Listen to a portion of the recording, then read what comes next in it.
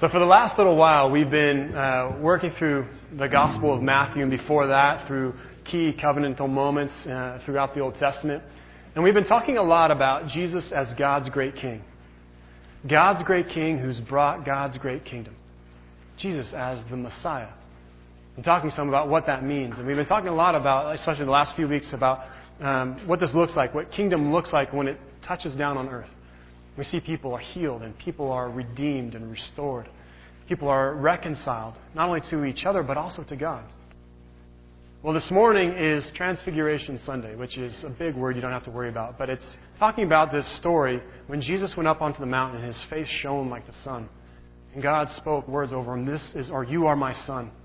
And you I'm so pleased. And then he says, listen to him. And so this moment is as a hinge point or a doorway out of a season where we've been learning about who Jesus is. A season when the church throughout the world has been talking about the amazing things that God has done. The amazing things that Jesus has done in his ministry. And now we move out of that season into a season of discipleship, preparing for the cross, preparing for Easter. So we've been working through these things, and it's sort of all coming together at this moment here. We have to put together these two things, this idea of king and cross. When king and cross collide, what that looks like. Now, I know many of you have been Christians for a long time. And we've had 2,000 years of brothers and sisters who have gone before us to help us say this thing, to say crucified Messiah and not blink an eye. To say things like sacrifice and Savior in the same sentence and to have it not take our breath away. And maybe part of it is, too, because we have the benefit of the New Testament and we've understood who Jesus is. And maybe we're less adept in the Old Testament understanding everything that what it meant to be Messiah and what people were expecting when Jesus came. And started using terms like Son of Man to describe himself.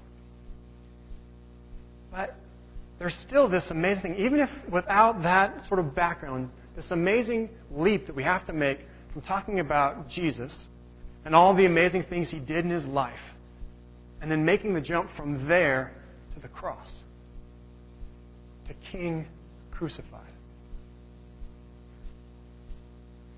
Has anybody ever asked that question? How do we get from all the amazing things that Jesus was doing in Galilee to Jerusalem and a cross, to execution? Have you ever wondered, does anybody ever ask this question? Was the cross tragedy or triumph? Was the cross on purpose? Was it part of God's plan? Was it necessary? Maybe some of you who've been Christians for a while, maybe you still wrestle with this question. Maybe some of you who are new this morning, or this is your first time in a while, this is a big question for you. Why a cross? If God is God, why a cross? It's a great question. And Paul, even one of the first Christians, was wrestling with it in a church in a town in Greece called Corinth. He's saying to them that the gospel message is foolishness to those who are perishing. He said, we preach Christ crucified or Messiah crucified. And it's a stumbling block to Jewish people. Because when they say Messiah, or when they hear Messiah, the first thing they don't think about is Jesus dying on a cross. And it's foolishness to the Greeks. Because in Greek philosophy, the heroes won the day. They didn't die on crosses. They led captives into the city as conquerors. And so this question of how do we put king and cross together, it's been one that our brothers and sisters have worked on for centuries before us. So let's look at this passage. If you want to open your Bibles to Matthew 17. I also have it here. It's this white sheet, if you want to read along there.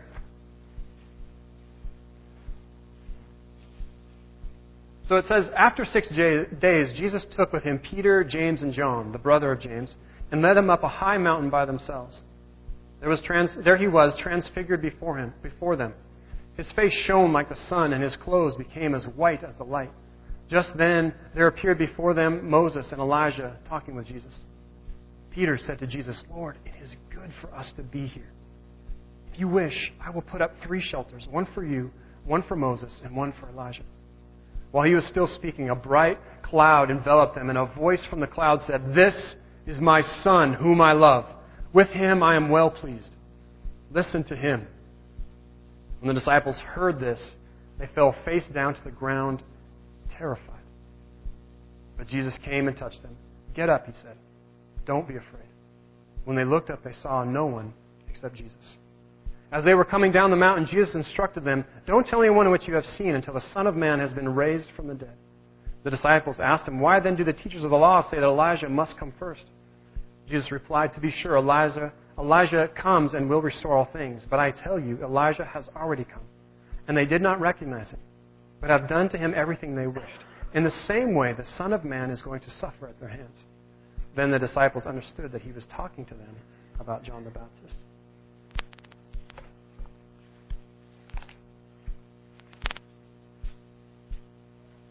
This is an amazing part of the gospel.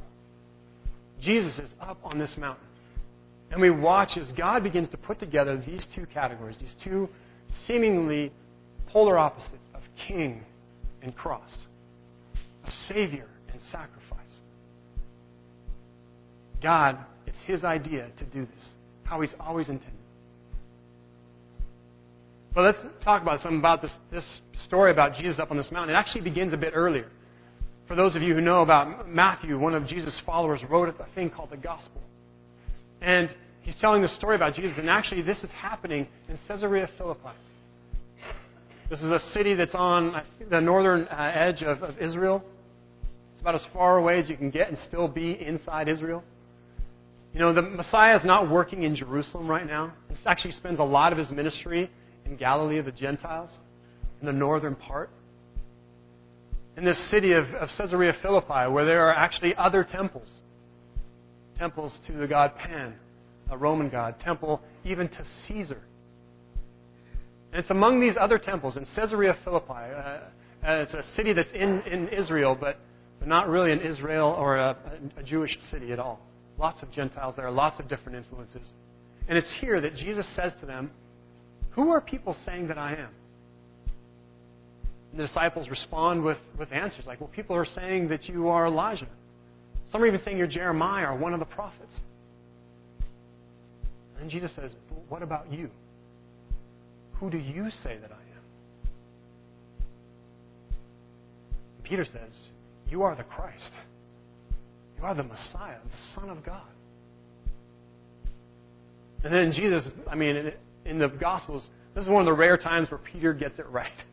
Jesus pats him on the back and he says, "Blessed are you, Simon, son of Jonah, because this has not been revealed to you by flesh and blood, by humans, by people, but by my Father in heaven." He pats him on the back and he says, on this rock, and his name Peter means, or is the Greek word for Petros, for rock. "On this rock I will build the church." He talks about giving him keys to the kingdom and how what Peter binds will be bound, what he looses will be loosed. Peter gets it right here. And then Jesus starts talking to them about what it means to be a Messiah. Jesus starts putting together king and cross. He says the Son of Man must suffer many things. By the elders and the chief priests and the teachers of the law, must be killed and raised again on the third day. And Peter loses it. He says, "Lord, may it never be. May it never be. May it never happen to you." And Jesus says, "Get behind me, Satan." Man, do you see how far the contrast is? One moment, Jesus is patting him on the back. "Blessed are you, Simon, son of Jonah." And the next thing he's saying is, "Get behind me, Satan." Because you have in mind the things of men, not the things of God. And it's helpful for us to understand that in Jesus' time, the people around him, his fellow countrymen, thought when Messiah would come that he would conquer the world. That he'd be God's great king who came from the house of David. He would bring religious revival, renewal to the people of God. And that he would destroy the nations and all the nations would follow God. But they imagined it something more like Caesar would do. Like a great military general. Not the way that God had planned it. Not the way that God was doing it. Through a servant. through a Savior who would save by sacrifice. So 6 days later, Jesus leads them up onto the mountain like we were reading just now. He leads them up onto a mountain. And I can't help but to think the last time that Jesus was up on a mountain, we were talking about kings and kingdom. It was when Jesus was in the desert and Satan took him to the highest mountain and said, I will give you all the kingdoms of the world if you just worship me. And Jesus, he quoted the Old Testament to him. Deuteronomy said, worship the Lord your God alone. And Satan fled. And now here, Jesus is on top of the mountain again, his face showing like the sun. And God speaking over him faithfully, this is my Son, whom I love. In him I am so pleased. That's the part I want to focus on this morning. I mean, there's tons of stuff happening in this passage. And we could, if you guys want to, we could stay for hours. Anybody? I want to focus just one thing this morning. This part where God speaks, this shining cloud envelops them, covers them. And they hear this voice from heaven saying, this is my Son, whom I love. In him I am so pleased. Does anybody remember hearing that somewhere else in the gospel? John the Baptist, right, when Jesus is baptized. Right. When Jesus is baptized, he comes up out of the water. He comes up out of the water, and God's voice speaks again from heaven saying, this is my Son, whom I love. In him I am so pleased. I preached on that just a few weeks ago. Does everybody remember that sermon still? But the thing is, when God is speaking, he's quoting. Is there something wrong? Buzz?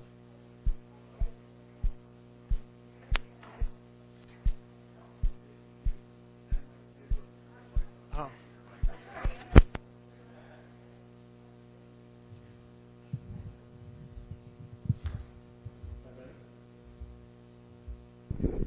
How's that?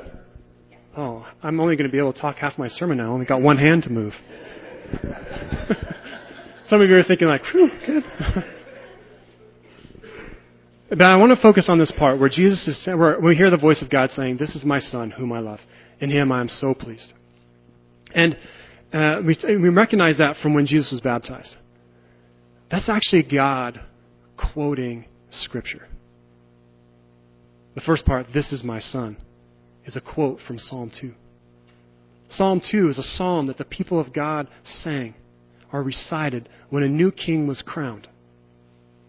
When a new king was crowned, they would say this, and there's this part where it says, when God's speaking, He says, today I have installed my king on Zion, my holy hill. And I will proclaim the declare of the Lord. He said to me, you are my son. Today I have become your father. Ask of me, and I will make the nations your possession, the ends of the earth your inheritance. But God is speaking about His great king.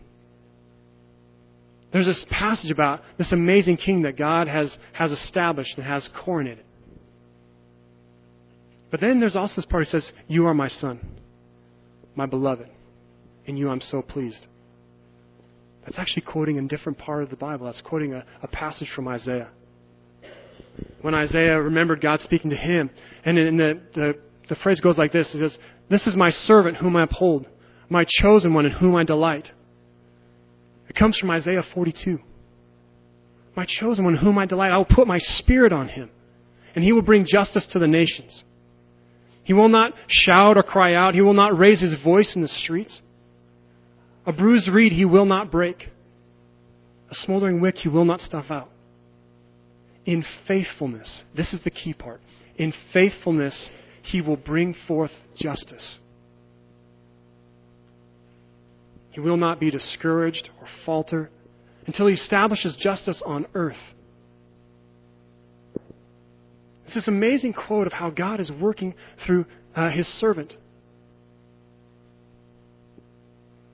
God is at work in Christ in ways that it's hard for us to understand. That Jesus is God's servant. In Isaiah 42, it goes on to say that I, the Lord, have called you in righteousness. I will take hold of your hand, and I will keep you, and make you to be a covenant for the people, and a light to the Gentiles, to give sight to the eyes that are blind, to set free captives, and to release from the dungeons those who sit in darkness. It's this amazing story about God's servant.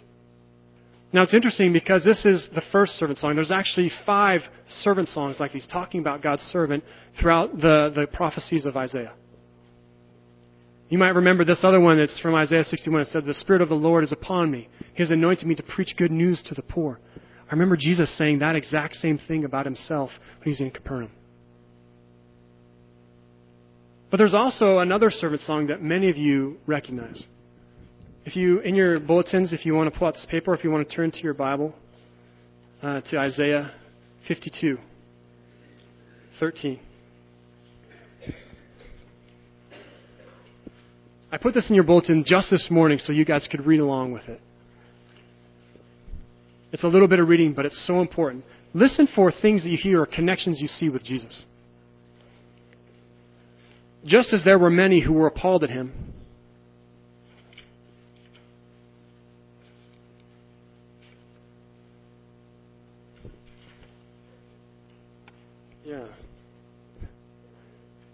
I missed 13. That's a good part, too. We'll start in 14. Just as there were many who were appalled at him, his appearance was so disfigured beyond that of any man, and his form marred beyond human likeness. So will he sprinkle many nations, and kings will shut their mouths because of him. For what they were not told, they will see, and what they have not heard, they will understand. Who has believed our message, and whom has the arm of the Lord been revealed? He grew up before him like a tender shoot, and like a root out of dry ground. He had no beauty or majesty to attract us to him, nothing in his appearance that we should desire him. He was despised and rejected by men, a man of sorrows and familiar with suffering, like one from whom men hide their faces. He was despised, and we esteemed him not. Surely he took up our infirmities and carried our sorrows. We considered him stricken by God and smitten by him and afflicted. But he was pierced for our transgressions. He was crushed for our iniquities. The punishment that brought him peace was upon him, and by his wounds we have been healed. We all, like sheep, have gone astray. Each of us has turned his own way, and the Lord has laid on him the iniquity of us all. He was oppressed and afflicted, yet he did not open his mouth. He was led like a lamb to the slaughter, and as a sheep before her shears is silent, so he did not open his mouth. By oppression and judgment he was taken away. Who can speak of his descendants? For he was cut off from the land of the living. For the transgressions of my people he was stricken. He was assigned a grave with the wicked, and with the rich in his death, though he had done no violence, nor was any deceit in his mouth. Yet it was the Lord's will to crush him and cause him to suffer. And the Lord makes his life a guilt offering. He will see his offering and prolong his days. And the will of the Lord will prosper in his hand. After the suffering of his soul, he will see the light of life and be satisfied. By this knowledge, my righteous servant will justify many, and he will bear their iniquities. Therefore, I have given him a portion among the great. He will divide the spoils with the strong, because he poured out his life unto death, and was numbered with the transgressors. For he bore the sin of many, and made intercession for the transgressors. Anybody hearing themes that you recognize from Jesus on the cross there? Making connections with this servant that Isaiah spoke about hundreds of years before Jesus. That Jesus is this servant of God.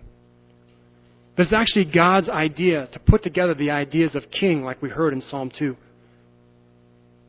And the idea of servant. Servant who will sacrifice everything for the sake of God's people. It's God's idea to put them together. You see, it's because of this, because God is holy. I know that's kind of an awkward thing. Maybe like holiness is something that we don't talk about much. But holiness is this reality that God is different from us. He's pure and good. He is just and merciful. And try as we might, we are not holy. I hate to break it to some of you. We are not holy. We do things all the time in our lives that would just go contrary to who God is. And so we think, sometimes people ask, why did Jesus have to die on a cross? Why can't God just forgive? Why can't God just get over it? Because God is holy. Because God is just. And it's not just to just to just smile and say, I'm sure you didn't mean it. It's not justice. And we have a God who is holy and just. But we also have a God who loves you like crazy. And he had to do something about it. In the beginning, in Genesis, when God created and humanity rebelled against God, everything went wrong, and God has been at work ever since making it right. But he couldn't just say, you know what, all those laws, all the way that I've designed for you to live well, if you don't follow them, that's okay, don't worry about it. That's not justice. And I'd say in a surprising way, that's not even that merciful. But the fact that God came, that God sent his Son, that he would die in our place, that he would be the one who would die, the sins that we have, the things that we've done wrong, the ways we've hurt each other, the ways that we've rebelled against God, that Jesus would take all of that. And you say, well, how does Jesus dying do any of that? Because a part of that, too, is how we understand the word king. Now, we kind of have a glimpse of this when Stephen Harper goes to another country. He represents Canada. He represents each of us. Take that example and multiply that by about 100. In the ancient world, a king was the embodiment of his people. Where the king was, that's where the kingdom was. That's where the people were represented. And so you have Jesus finally and faithfully doing what God had always intended Israel to do, to draw people to God. God gave them this law at Sinai as a way to live, as a way to relate to God, in a way that would bring people to God. And they didn't do it. Now, this is no slam on Israel, because even if God would have chosen Canada, we wouldn't have been able to do it. We need God's help. We need God's grace and his mercy in our lives. We need God to do this in us. And Jesus finally gathered together as the king, as the representative of the people, finally and faithfully did what God always intended God's people to do. Jesus made this covenant and started bringing people into the people of God, the nations in. It's amazing to think about what God has done here in Jesus. That he has brought together these two categories of king and servant, brought them together on the cross for our sake. Do you see how God's doing this? Through Jesus as a servant, as his great king, bringing it together to handle it on the cross. Actually, gathering sin all in one place to deal with it. Okay, so some of you are saying, okay, Jason, I think I hear what you're saying theologically, but what does this mean for our lives? How does this matter to us right now? Well, first thing it matters is that we've been reconciled to our Father in heaven. Jesus dying on the cross reconciled us. People, us Gentiles, people who didn't have any part in the people of God. Because of Jesus, we have a part now. We are made the people of God through our faith in Jesus. Because Jesus, on the cross, he cut a new covenant. Through his blood, Jesus cut a new covenant that includes us in the people of God. That's why at the Lord's Supper, when he was speaking with his disciples, he said, "This cup is the new covenant in my blood. Do this as often as you drink of it, remembering me." We've been brought into the people of God. We've been made right with God through Jesus, through his sacrifice on the cross. He's the one who takes our place, who stands in our place, and begins to restore all of creation back to God, bringing his kingdom. This moment on the cross, king and cross together. We've been reconciled. We've been made right with God. We've been given a new life. We've been transformed the moment we begin believing into Jesus. We've been made a new creation. We've been made more human. As we begin to follow Jesus, we become more humble, more gracious, more forgiving, blessing those who curse us, helping those who no one else would even give the time of day. God makes us more human as we follow Jesus. That's the first thing, how it matters to us today in our lives. Because of what Jesus has done on the cross, we are made right with God. No matter what has happened to us, no matter what we've done, Jesus has made us right with God on the cross. So that's the first thing. We've been reconciled. The second thing is this: Jesus called us to follow him. I didn't mention this, but when Peter said, Jesus, may it never be. Never go to Jerusalem. You're the Messiah. We want you to be king. We want to ride your coattails all the way to the top. Jesus began talking with him. He said, whoever wants to follow me, let them deny themselves, take up their cross, and follow me. Whoever tries to save their life will lose it. But whoever loses their life for my sake, and this is for Jesus' sake, will find it.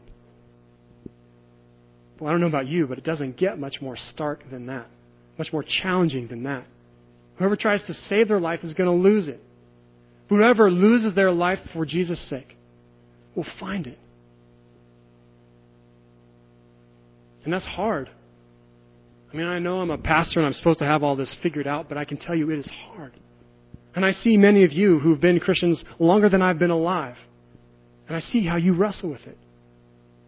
How we keep putting down our life, setting down our things so that we can follow Jesus, that we can take up our cross and follow Him.